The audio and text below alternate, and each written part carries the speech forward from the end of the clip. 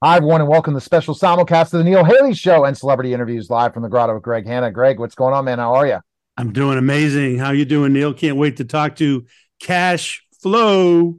That's right. And cash flow, you know, he broke into the business about the same time I was. And, I've been retired, but I'm going to maybe, you never know, get back in the ring. But cash flow, again, everyone knows him from Netflix Wrestlers, which I watched the entire documentary series, and it was unbelievable. And Cash, kind of talk to us. Let's jump right into the specifically enough your wrestling career, but we'll get to wrestlers later. Sounds good. Why did you want to be a professional wrestler? What was that thing that told you? Because I have my story as well. I was kind of recruited to be one, being a legitimate 6'10", but kind of tell me, how that happened. Pro wrestling was a mainstay in my house as a kid. I grew up watching it. I grew up with grandparents. Wahoo and Manny going at it. And that stuff is real. That is something that I want to do. And it started as soon as I got out of high school. I went to a wrestling school and I hit the ground running. It's just something that I've always wanted to do. Wow. Who were your favorite wrestlers when you were growing up as a kid? The Wahoo McDaniel, Manny Fernandez, Dusty Rhodes. Those are the guys that really, Ric Flair, those are the guys that really got me watching. Of course, I went back to, Bruiser Brody and Stan Hansen. There was nothing like watching a crowd part like the Red Sea when Bruiser Brody would come through. I mean, it was just that stuff was amazing. Of course, I was a Crockett guy. I was a Southern wrestling guy coming up. I didn't really, do a whole lot of the Northern wrestling. That wasn't until later, until, the Monday Night Wars and stuff like that started. So, It's interesting, cash flow. The first show I was on was with Wahoo McDaniel. I didn't wrestle him, but I was on the same show with him. First that's show. amazing. That is amazing. It was in Parkersburg, West Virginia, at some cowboy. Forgot who I wrestled for. It wasn't Arpin. It was another promoter out there, and I remember it like it was yesterday. And so many. I'm envious, Neil. I'm envious. And you're envious. Well, so kind of breaking down, who trained you as a professional wrestler? Who did you get trained by? I broke into business at IWA Mid-South in the mid-90s. Ian Rotten trained me, but, I can't really say that. There was a lot of guys come through, guys like Bull Payne, Tracy Smothers, Doug Gilbert. A lot of those guys had a hand. Madman Pondo, a lot of those guys had a hand in bringing me into professional wrestling. I can't really corner down just one of them because I'd learned so much from every single one of those guys that come through. Well, Cashflow, what's like the most exciting thing for you when you're doing a show, when you're out there in the ring? What's like? Tell me about that. What's that like? The crowd reaction is off the chain. That's really why we do any of that. Of course, money is good. We like to make money. Yeah. But the crowd reaction is really what you want. The ability to tell a story and actually feel those emotions in those stories. Those are the greatest feelings in the world. There's nothing like it. I always said professional wrestling and adrenaline is probably the best and the worst drug in the world. It can do irreparable harm at the same time. It can have you feeling like you're on cloud nine. It's something else.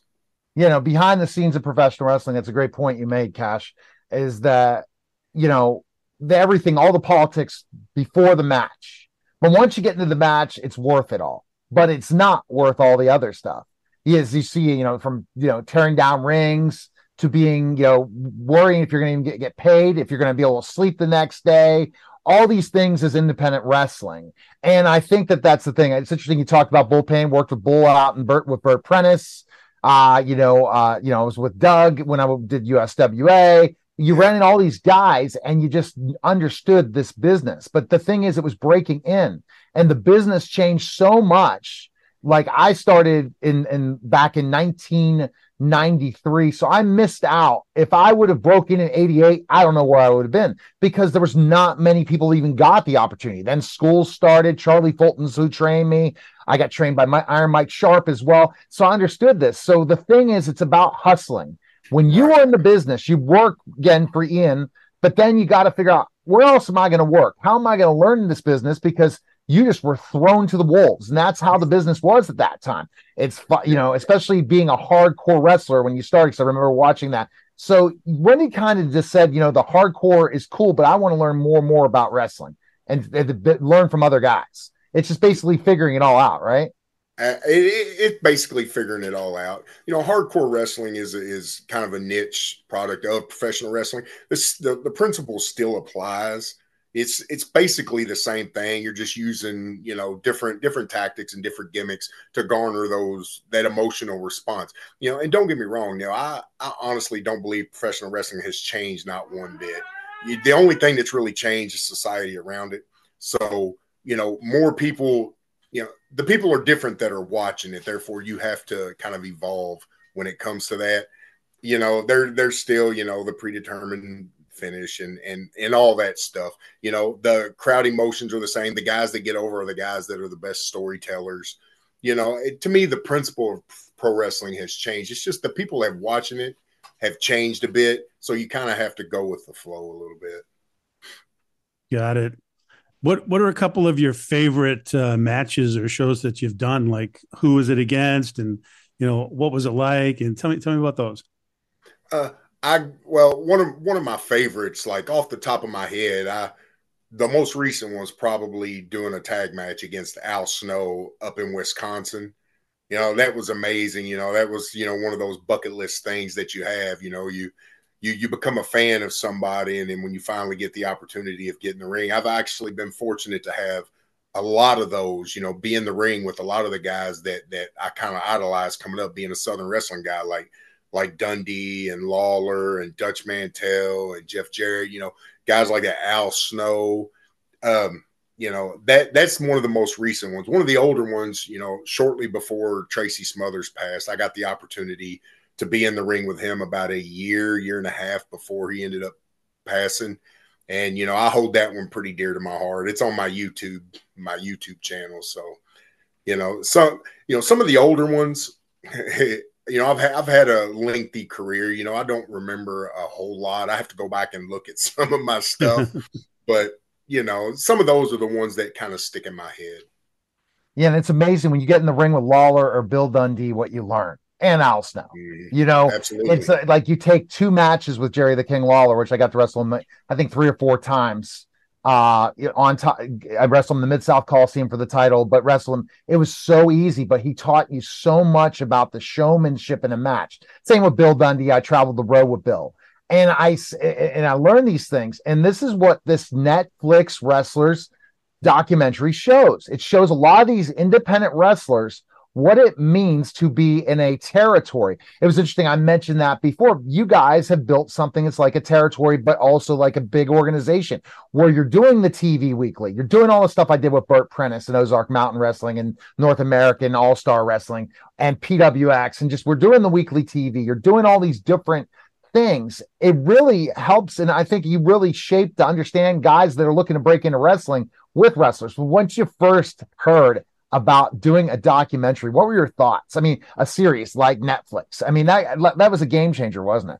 It was a game changer, but I'm an old school type of guy, so it made me a bit nervous, because I kind of had a feeling what we were going to have to put out there for it to really succeed, and I was apprehensible at first. My family was apprehensible at first, but we just decided one day, hey, let's do it. Let's put it out there. Let's see where it goes. What's the worst that could happen? That was kind of what was going on in our head. Luckily, the crew, the producers, and the director, they were so easy to be around, and it made it very easy to do that. But at first, me and my family, we were a bit apprehensive about doing it, but they made it easy to do it, and I'm actually glad they told the story the way that they told it. I wanted it to portray positivity and quit with the bad stuff, the negative energy that's surrounded professional wrestling for so long. I wanted something to be positive, and I think the crew, the BBC crew, and the director Greg Whiteley, I think they hit the nail on the head with that, Neil.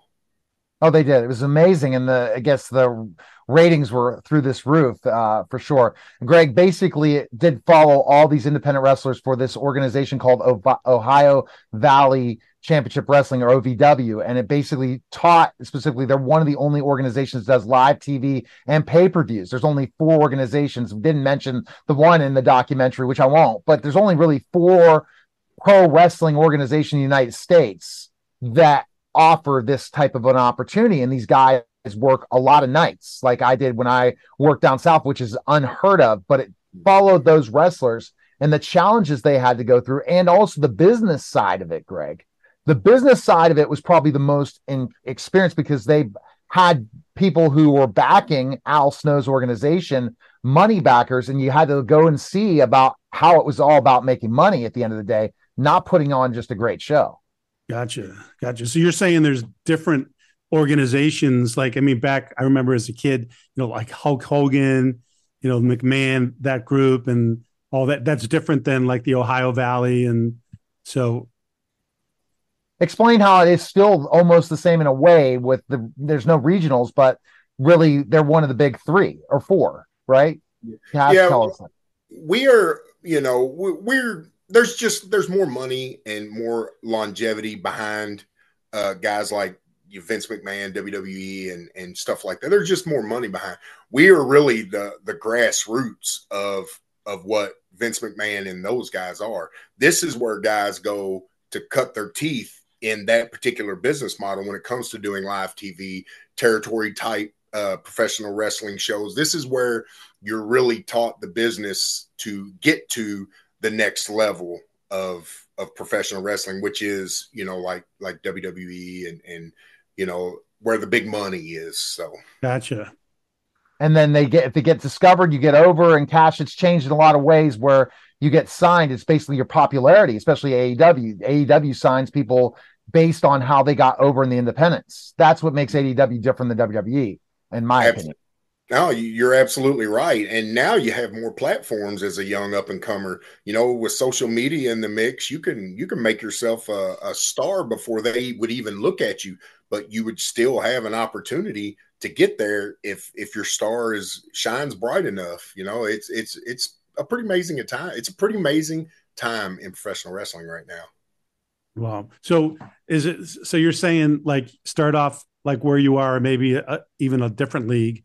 And then if you wanted to get notoriety and, become more famous and kind of work up towards, like, it seems like some of these people like Dwayne Johnson, like The Rock, went to Hollywood after a while. And so that's kind of more of a path to stardom as opposed to sport and show. It's definitely a slingshot to other platforms that can use your star power.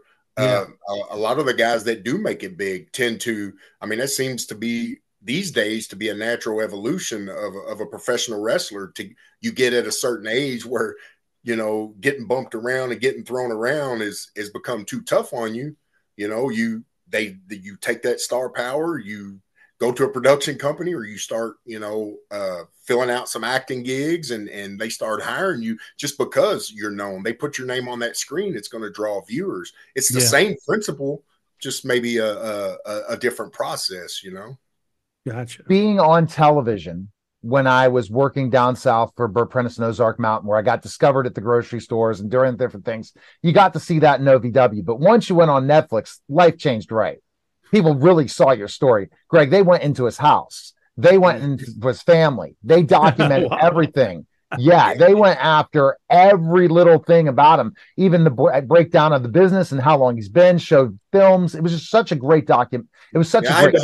Neil, I had to hold my wife back a couple of times because she would be cooking supper, have supper halfway done, and they would come barging in with 3 truckfuls of camera, keep us from eating supper, wanting to do interviews and stuff in the middle of supper time. So, it was pretty intrusive, but I think me and my wife have talked it out. It's definitely been worth it. It's been worth it. It's the notoriety is out the roof right now. So how much do you get recognized now? Everywhere I go. It's everywhere I go, especially, around my neighborhood. Like, I'd be walking the dog down the street and people will drive by hollering at me, screaming out the windows, hey, Cash, what are you doing? So it's something else. It's a sight to be seen. Grocery shopping's fun these days. Have to sign a lot of autographs. That's for sure. A lot of autographs, taking a lot of pictures inside the grocery store. Yeah, a lot of selfies. Hey, can I get a selfie? Yeah, a lot of selfies. How did that even come about? I mean, did Netflix just decide to do it and just sought you guys out, or how? I honestly, Greg, I don't know the gist of how it got worked out. All of a sudden, the owners of OVW reached out to me and said, would you be interested in doing this? Can you do, it was a couple years ago, can you do this Zoom meeting with this production crew that has an idea of something that they want to do? Well, that's where it started. I had my Zoom meeting with BBC Studios, and those guys are amazing, by the way. And that's where it started, and it got put together and it got sold, and here we are. Now let's talk. So I was reading about it. I didn't know Last Chance U is the same producers. Is that true? That were same director. I don't know if it's produced by the same company, but it is the same director, Greg Whiteley. Yeah, he's Emmy Award winning guy. Last Chance U, I've always been a fan of, and I ended up interviewing one of them that ended up being in Podcast Magazine, and then I finally watched the series. His one, it was the one in Kansas, and I'm like, oh my gosh, that was a person. So your characters are really real life, and I think it in so many ways it's so interesting. Now, Greg, I'll throw one more question in them, and then we'll kind of go if any other questions. Yeah, go for it. But because it intrigues me, because again, the business in so many ways. Now, looking back at the Attitude Era to today, what do you think? Do you think we're going back? Do you think guys I see a lot of guys taking tons of bumps, but other people are telling stories, and you guys are more storytelling? As I remember when I interviewed Al a couple years ago with Jim Miller and Aaron Lester, and I got to go back and find that and re-air it now again because I have that footage somewhere. What do you think of this business? Do you think we're going to go back to stories? Do you think we're going in a cyclical, historical way of wrestling, and we're going to go back to wrestling as it was? Of course. It all comes in cycles. At one point, taking all these bumps and all the aerial stuff was something new and fresh and different. That's why it was good. Okay. Before that, it was straight storytelling, straight on, and that was the thing that wrestling is. Well, if you bring that back out to the forefront now, what's old is new again. So it's all cycles. It all comes in cycles, and I think that's where we're going. I think that's why OVW excels right now because of the Office and the stories that they try to tell, and the way they get the guys, the employee, the workers on board with it. It ultimately it comes down to the guys that are telling the stories for, Al and the Office. And, I believe those guys are stepping up to the plate, and Al's giving them the ball, and we're starting to run with it, and it's doing really well. We're working on our 9th consecutive show that we've been sold out, as far as in the arena and stuff like that. So it's doing really well. And yeah, I do believe it comes in cycles, Neil. I do. I hope so, because that's what brings the families, and that brings it where there's a real story, and you get the good versus evil, the bad guy, the heel versus baby faces. You were such a Southern fan. I got to live it working, with in a program with Dundee, a program with Lawler, a program with I did a lot with Colorado Kid. I don't even know where the heck he's at, but you remember watching all that stuff when you were I knew Colorado Kid. I worked for Burt a little bit too down there. You probably wasn't around, but I did my rounds in Tennessee. I worked for Burt Prentice. I worked for a guy named Mike Porter down there when they were doing, they had. Oh, so when Burt was doing Nashville, I came back to Northeast, and that's when I was working with Rhino and all that. So we did not cross paths, but maybe we will. You never know. You never know. I'm just going to go right now. You never know about a comeback. And Greg's like, please don't let that happen. Okay, so Greg, I'm going to go ahead. Say, be safe, Neil. Be safe. But when you see guys working like Flair, again, another match, and guys working in their 60s, if we don't take those bumps, we'll be okay. But if we're both those hardcore matches, I've been there, done it for sure. I got to connect you to my concussion guy, and that's something I wanted to talk to you about. Dr. Charles Simkovich, who's the guru that's finally figuring out reverse concussion, CTE, all that stuff. But Greg, I'm going to have you ask the question to Cash that you ask every celebrity, and I might have one more question for Cash after that. Go ahead, Greg. That sounds great. So Cash, I love to learn from people, especially successful people like yourself. Right. And I know the people that listen to our show do as well. So tell me, what do you think the most important thing you've ever learned in life is? The most important thing that I have ever learned in life, you need a support system. Rome wasn't built by a single person. It takes a group.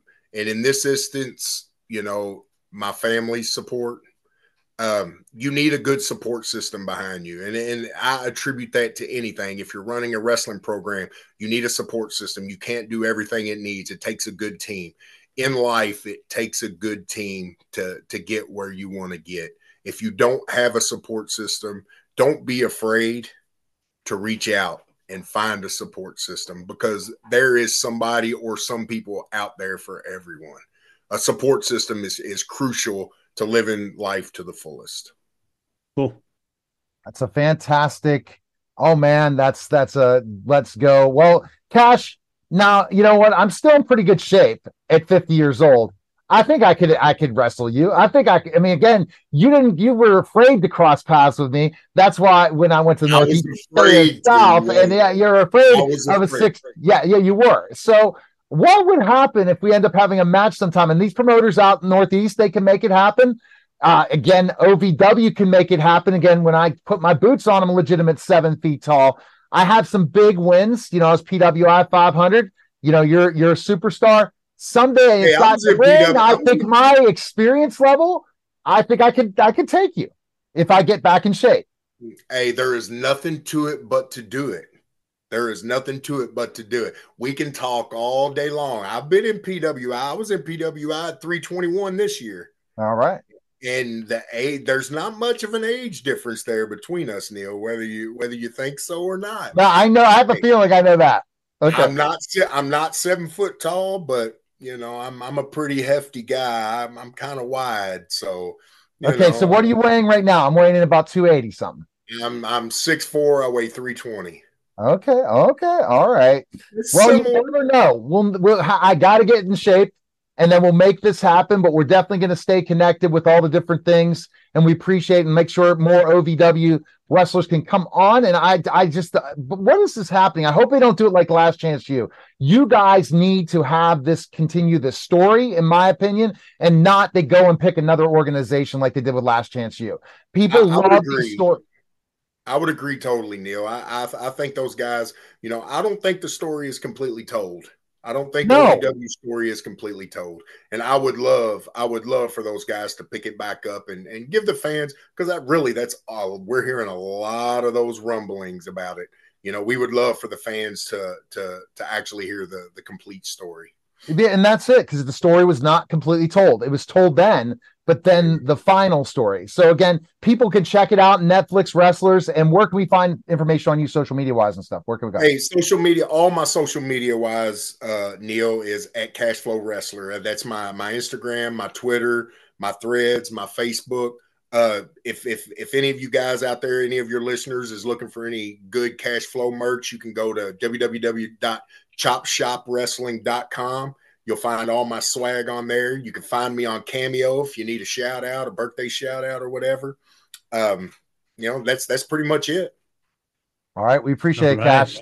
Thanks again, man. Thanks, Neil. All right, that was the simulcast of the Neil Haley Show and Celebrity Interviews live from the Grotto with Greg Hanna. Guys, take care.